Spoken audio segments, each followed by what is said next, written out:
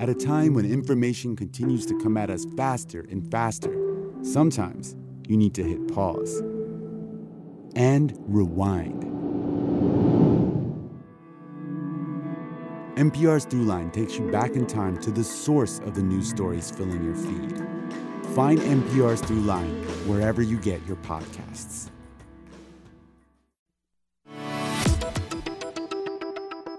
This is Florida Matters. I'm Matthew Petty. As the school year comes to an end, teachers and students in K-12 classrooms across Florida and parents are grappling with new laws about what can be taught and what books are allowed in classroom bookshelves and school libraries. Colleges and universities are also facing big changes as the DeSantis administration rolls out a new vision for higher education. At New College of Florida in Sarasota, that vision has seen an overhaul of the Board of Trustees, the president fired and replaced with DeSantis ally Richard Corcoran, and professors denied tenure. Today on Florida Matters, we'll discuss the impact of culture war issues on teachers, students, and parents. And we'll talk about other big changes in education, like the school voucher extension and what it could cost. For more, we're joined by WUSF's Kerry Sheridan, who covers health and K-12 education, and Kathy Carter, who covers Sarasota and Manatee counties for WUSF and has been reporting on the turmoil at New College. Well, Kerry Sheridan, thank you so much for joining us. Thanks for having me. And Kathy Carter, thank you. Thanks for having us. Kerry, let me start with you. You've reported on books being pulled from shelves in schools across the Tampa Bay region in response to new rules about how library and classroom material has to be vetted for, quote, pornographic or inappropriate material. The new rules are being challenged in court, and you reported on one of the lawsuits over House Bill 1467. That's the Curriculum Transparency Bill. What are the plaintiffs saying about that one? Well, the plaintiffs is now the Florida Education Association. They are saying that the way the state has rolled out the training for this law, which was supposed to just be about curriculum transparency and letting people know what was in school libraries, that the training for media specialists in school districts across the state went far beyond what the law actually stated. So they're arguing that the state has adopted an illogical definition of a, quote, library media center that has to be struck down because it includes any collection of books in a school. And this has really brought to the fore the issue of classroom libraries that teachers have. These are collections of books that a lot of times elementary school teachers, but up through middle and high school as well, will gather these books that are subjects that they teach, going deeper into subject matters that they are teaching or that are maybe of interest to kids in their grade, so that when a student is done with their work, they can go over to the shelf of books and pick something to read until the next part of the class starts.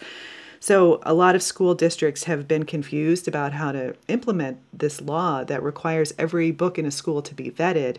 And as we've seen, some school districts have completely closed down these classroom libraries as a result. Right, because essentially there's going to be a bottleneck of every single book in a school that kids have access to has to be looked at by only one or two people, right? Right. And in listening to this case unfold, a lot of the people who testified, media specialists and teachers and union representatives, explain that there's not a lot of leeway in their school day as it is. They have a lot of responsibilities. So just having to catalog every book is, very hard to find time to do that. So some districts are having to pay their media specialists to work over the summer in order to get this job done. Now, some parents groups had also signed on as plaintiffs along with the FEA, the Florida Education Association, but they were removed from the case. What do we know about that? That's right. Within the first hour, they were removed for lack of standing. The judge felt that their argument that they were being harmed by the fact that their children had access to fewer books in school, that argument didn't really show that parents were being burdened by having to provide extra books for their children or being prevented from donating books in school. The judge said, well, you can still donate your books, but if the school doesn't want to take them, that's up to the school. So those arguments were thrown out right away, and the two parent groups were removed from the lawsuit. Talk just briefly about what this means for the teachers and the schools in terms of workload. What about the students and parents, though? What does what are they saying about this? Well, the parents who were involved in the lawsuit, of course, are very disappointed, that their parental rights were not being considered, in a state where the governor often says, has enshrined parental rights into law. They're just kind of pointing out that, well, parents really don't have the rights under the law to contest these laws that are supposed to protect parents' rights. And really, I think what it comes down to is that the children who would be most affected by this are children whose parents can't afford to supplement their reading or buy them extra books. Really, children who may not have the means, to have that extra supplementation in place if their classroom library was removed. And that's another important thing to point out, I think, is that these changes have not been implemented evenly across the state at all. I mean, some schools haven't done anything to their classroom libraries. They've let them stand and haven't removed them. Others did, so it's really kind of an uneven rollout across the state. Kerry, are you hearing from anyone who agrees with books being removed from libraries and classrooms? Matthew, I think, it's important to point out that I haven't heard of any parents or teachers advocating for pornographic material to be in schools. And these laws are aimed at preventing pornographic material from being in schools. So it is an odd thing to cover when I guess sometimes they call it a solution in search of a problem. You're not seeing parents say, no, we want sexually explicit material in school for our kids. What the parents who are against these laws are raising is the issue of the slippery slope. If you start to censor certain materials, where does it stop? And the fact that a lot of times these challenges are being brought against subjects that involve race or LGBTQ issues. So, looking locally at people who do support the removal of books, it is a small minority of people. Sometimes they seem to be accessing lists that are available online of books that could be questioned and searching to see if they're in their local school libraries. For example, in Sarasota, we also have a couple of book challenges brought by the Sarasota Young Republicans. This is a man in his mid-20s, and he's against two books called Lawn Boy and Looking for Alaska. Both of these are young adult novels with gay experiences described in them. It's not a groundswell of local parents finding problems in their schools. It tends to be a small number of, it seems like, activists looking for books to challenge. Now, there's another law, HB 1069, the expansion of the Parental Rights in Education Bill. That also includes some more specifics on how books can be removed from classrooms and libraries. Now, Kerry, you talked to Stefana Farrell from the Florida Freedom to Read project about it. Let's take a listen. The fact that any description or depiction of sexual conduct, including acts of sexual violence, will be grounds for immediate removal of a book. And it is now criteria that would force the removal of a book permanently. When you think about young adult books and pivotal young adult books, and let's just use To Kill a Mockingbird because it is on the ELA best list and it is protected because it is in the Florida standards. There is, in the trial, there is a description of the sexual assault. If that book wasn't on the ELA best list as it is, it would have to be removed from the high school libraries because of this new law, because of that new criteria being added. And so when you think about what that looks like, pivotal books especially for young women, speaking out about sexual assault and sexual violence, those books are going to just disappear from our schools. And possibly even without the tracking of, a challenge form being submitted, because it now will be the duty of our certified media specialists to ensure that their libraries are in compliance with that law. Kerry, what are these new criteria about how books can be flagged and removed? Yeah, so this is regarding this bill, HB 1069. It prohibits classroom instruction on sexual orientation or gender identity from pre-K through grade 8. So that's rather than kindergarten through grade 3, which was the law last year. And this new law includes a requirement that any books that are objected to on the basis that they contain, quote, pornographic material or describe sexual conduct, they have to be removed within 5 days of that objection and remain unavailable to students until that objection is resolved. So that means that any material in a classroom or that's made available in a school or is on a reading list, if it contains material that's pornographic or depicts or describes sexual conduct, it could be removed. So school districts like Pinellas County, which I've covered, with their removal of the bluest eye, they've since restored it. Their superintendent said recently 1069 may change how they do things all over again. Because this is, you think about any book that contains a description of sexual conduct, that's a lot of books. How are school boards then responding to the new rules? Are you seeing some consistency to how school districts that you cover are addressing these book bans? I'm not really seeing much consistency at all, really. It really depends on the school district, and I think that these have passed so recently and just been signed into law. Some don't take effect till July, others are in effect already. A lot of these legislative changes take time for schools, being the big administrative bodies that they are, to figure out how to go about implementing it. So as of yet, we haven't seen a lot of consistency or a standard approach to it. And how about the students? What are you hearing from them, or what have you heard from them over the course of the year about this? Well, there are students who are really concerned about these, the political movements in their school that are restricting what they can talk about, restricting relationships with trusted teachers. There are a lot of students who are very against that, and they want to be able to learn, and they care about topics related to the LGBTQ community, to the environment, to race and history, and all these issues that they don't want that to be restricted. And there are, of course, other students who are not yet very affected by it because, as we've mentioned, some of these things are so new that they don't feel that it's really affected their lives yet. And, some students certainly are proud of their academic achievements. They love their friends, they love their schools, and they're proud of them too. So I wouldn't say it's all gloom and doom in schools, but definitely, the teachers, I think, definitely feel the strain. You're listening to Florida Matters. We're discussing the year in education and the impact of culture war issues on students, teachers, and parents. The conversation continues after the break.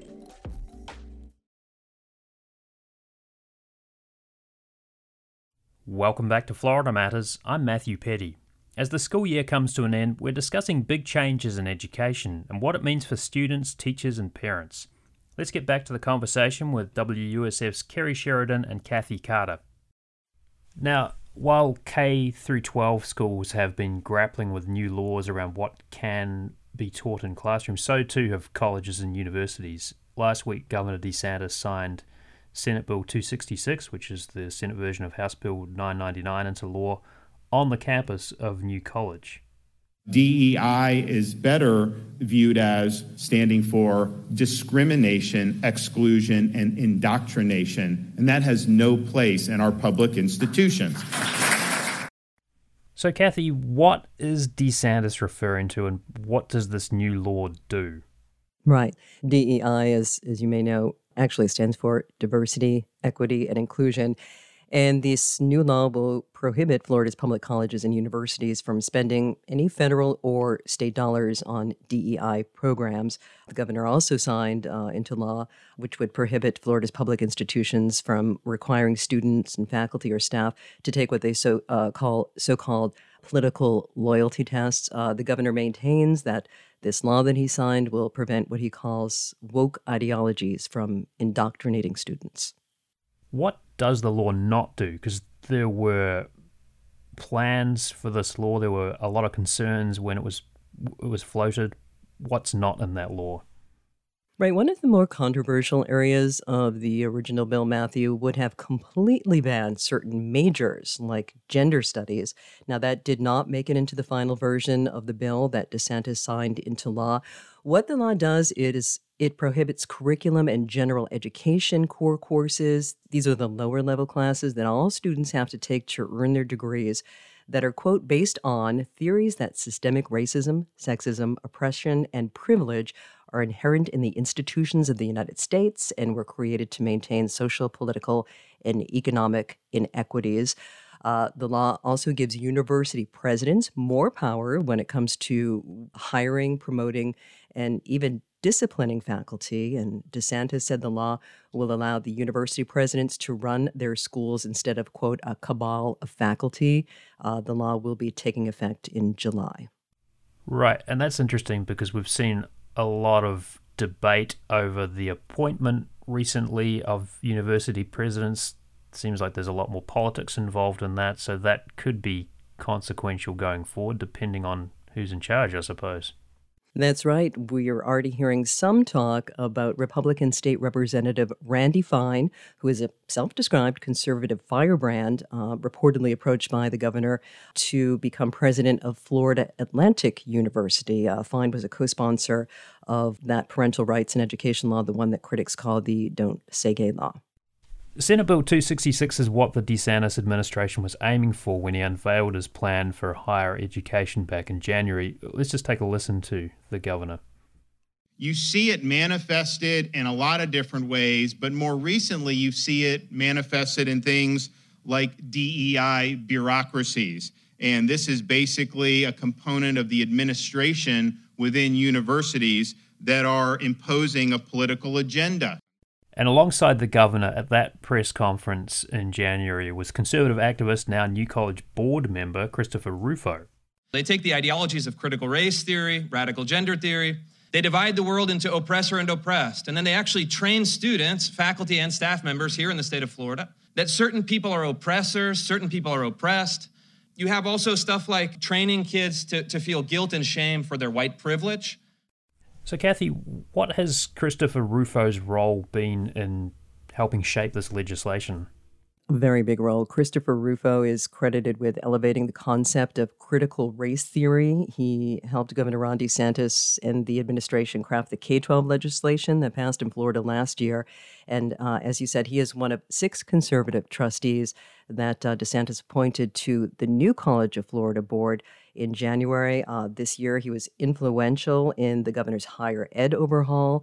DeSantis praised Rufo in his recent memoir, and Rufo was by the governor's side when he signed the higher education bill into law last week.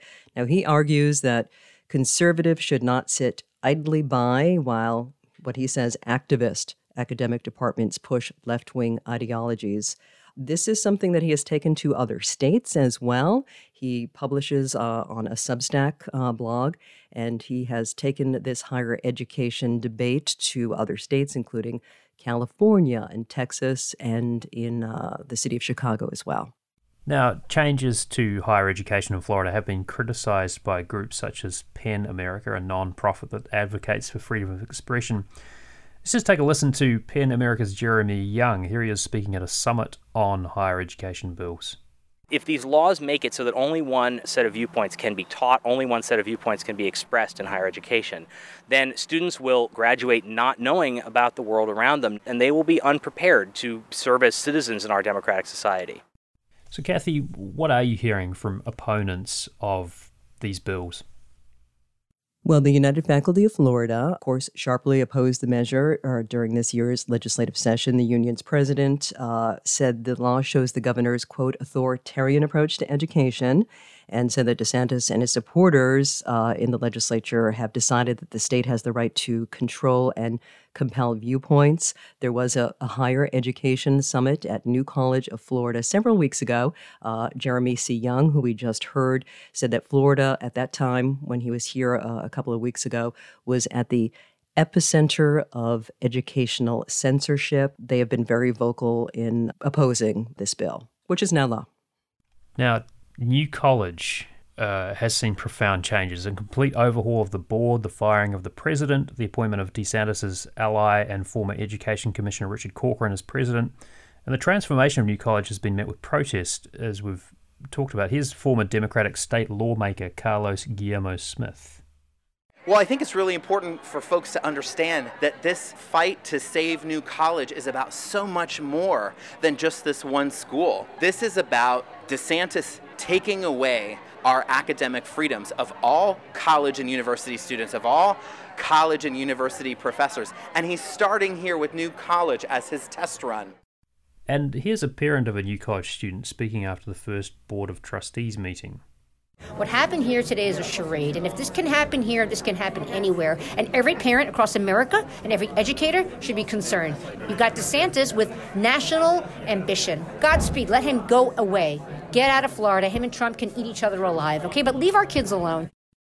So, Kathy, why has the DeSantis administration focused on New College? As you heard from former Representative Carlos Guillermo Smith, it was because New College is it is the smallest university in Florida's public education system as far as colleges and universities go. So in his mind, that's why they targeted New College of Florida. The quotes that we just heard were from the very first Board of Trustees meeting when all of the new conservative members were there and fired then President Patricia Oker. So that was very a passionate day. There was a rally that day. There have been many rallies at New College of Florida before the Board of Trustees meetings. The quotes we heard were from the very first one. And you've been hearing from staff and students about the changes. What are they saying? Oh, well, this has just been a whirlwind. This was announced, the changes were announced with the conservative trustees in January, and here we are in May, and there just have been so many changes, a complete 180-degree turn from what this small liberal arts college in Sarasota was. So you have to think if you're, a high school senior and you're visiting colleges, you choose the college you're going to go to because you visited it, you feel like you'll fit in there, it's part of your culture, and now it's completely turned around. When I was at the last Board of Trustees meeting, when they denied tenure to 5 professors that had already gone through the whole tenure process and were approved for tenure by every other step besides the Board of Trustees signing off on it, one of the original Board of Trustees members, who is also a professor at the school, stood up and said, I just can't do this anymore. The way this board is moving, I just don't feel comfortable being part of this, and I'm also leaving the college. Both the parent we heard from and former State Representative Carlos Guillermo Smith talked about how New College should be a warning to other colleges. What can you tell us about how what's happening at New College fits into what we're seeing and learning about other colleges and universities? Sure. So opponents of this legislation say that New College was just the start. In fact, Governor DeSantis has said he's going to allocate $30 million to a civics institute at the University of Florida, where former Republican Senator Ben Sasse is the school's new president, so he can recruit new faculty. It includes money for a civic center at Florida State University, Florida International University. So a lot of money is coming into Florida's public institutions, and as the governor appoints some of his allies in these roles as presidents, what's happening at New College with the conservative ideology could happen at other colleges in the state as well. Kerry, we've seen school board races become increasingly partisan in the last year or so. What are some of the bills from the legislative session that address the politics of school boards? Right. Well, there is a move toward making school boards more political, and it really does go against what the founding fathers wanted for schools. What a lot of people who study, education say, politics really should be kept out of schools. But we are seeing this push toward more politics into schools. We had 3 bills this year that were furthering this goal. One was House Joint Resolution 31, calling for specifically partisan elections for school boards. That has never been the case in Florida, although increasingly over recent years we've known, a lot of voters know which party their school board candidates belong to. But on its face, school boards are supposed to be nonpartisan. So this would be an amendment to the state constitution that would require people to vote on whether we want members of school boards to be elected in partisan elections. Another thing that became law was new term limits for school board members. Instead of 12 years maxing out, they will now max out at 8 years. That becomes effective in July. We've talked on Florida Matters with political reporters about the new school voucher expansion, one of the biggest pieces of legislation out of the session. The estimated cost is one of the biggest question marks too hanging over that expansion. Estimates are in the billions, but what does it look like on the county level? How are the school districts that you cover preparing for it? Well, that's a great question, and I think it's really going to be the focus of our reporting over the next year or two, is seeing how districts cope with this. You know, districts can move money around to a certain extent if they need more funding in certain areas. Sometimes they can find it, but what people who are in the know about this are saying is it could really have a devastating effect on public education. These vouchers, as part of HB1, this is one of the first bills that was signed into law this year regarding education, means that every student K through 12 in Florida, regardless of income, could get a voucher worth $8,500 to attend the private school of their choice. And that this will siphon money off of public schools, and it could reach $4 billion according to the Kids Count and the Florida Policy Institute, who are looking at this. Even locally, we had Addison Davis, who's the superintendent of Hillsborough County Public Schools, saying in February that the voucher expansion could potentially cripple public education. So definitely something to keep an eye on. So I want to ask you both what you're going to be paying attention to over the summer and ahead of the start of the new school year. Kathy, what are you looking out for over the next few months? Well, we'll be looking at the enrollment numbers for the new class of New College of Florida. President Richard Corcoran says the numbers look good, but we have not been able to find out what those numbers are.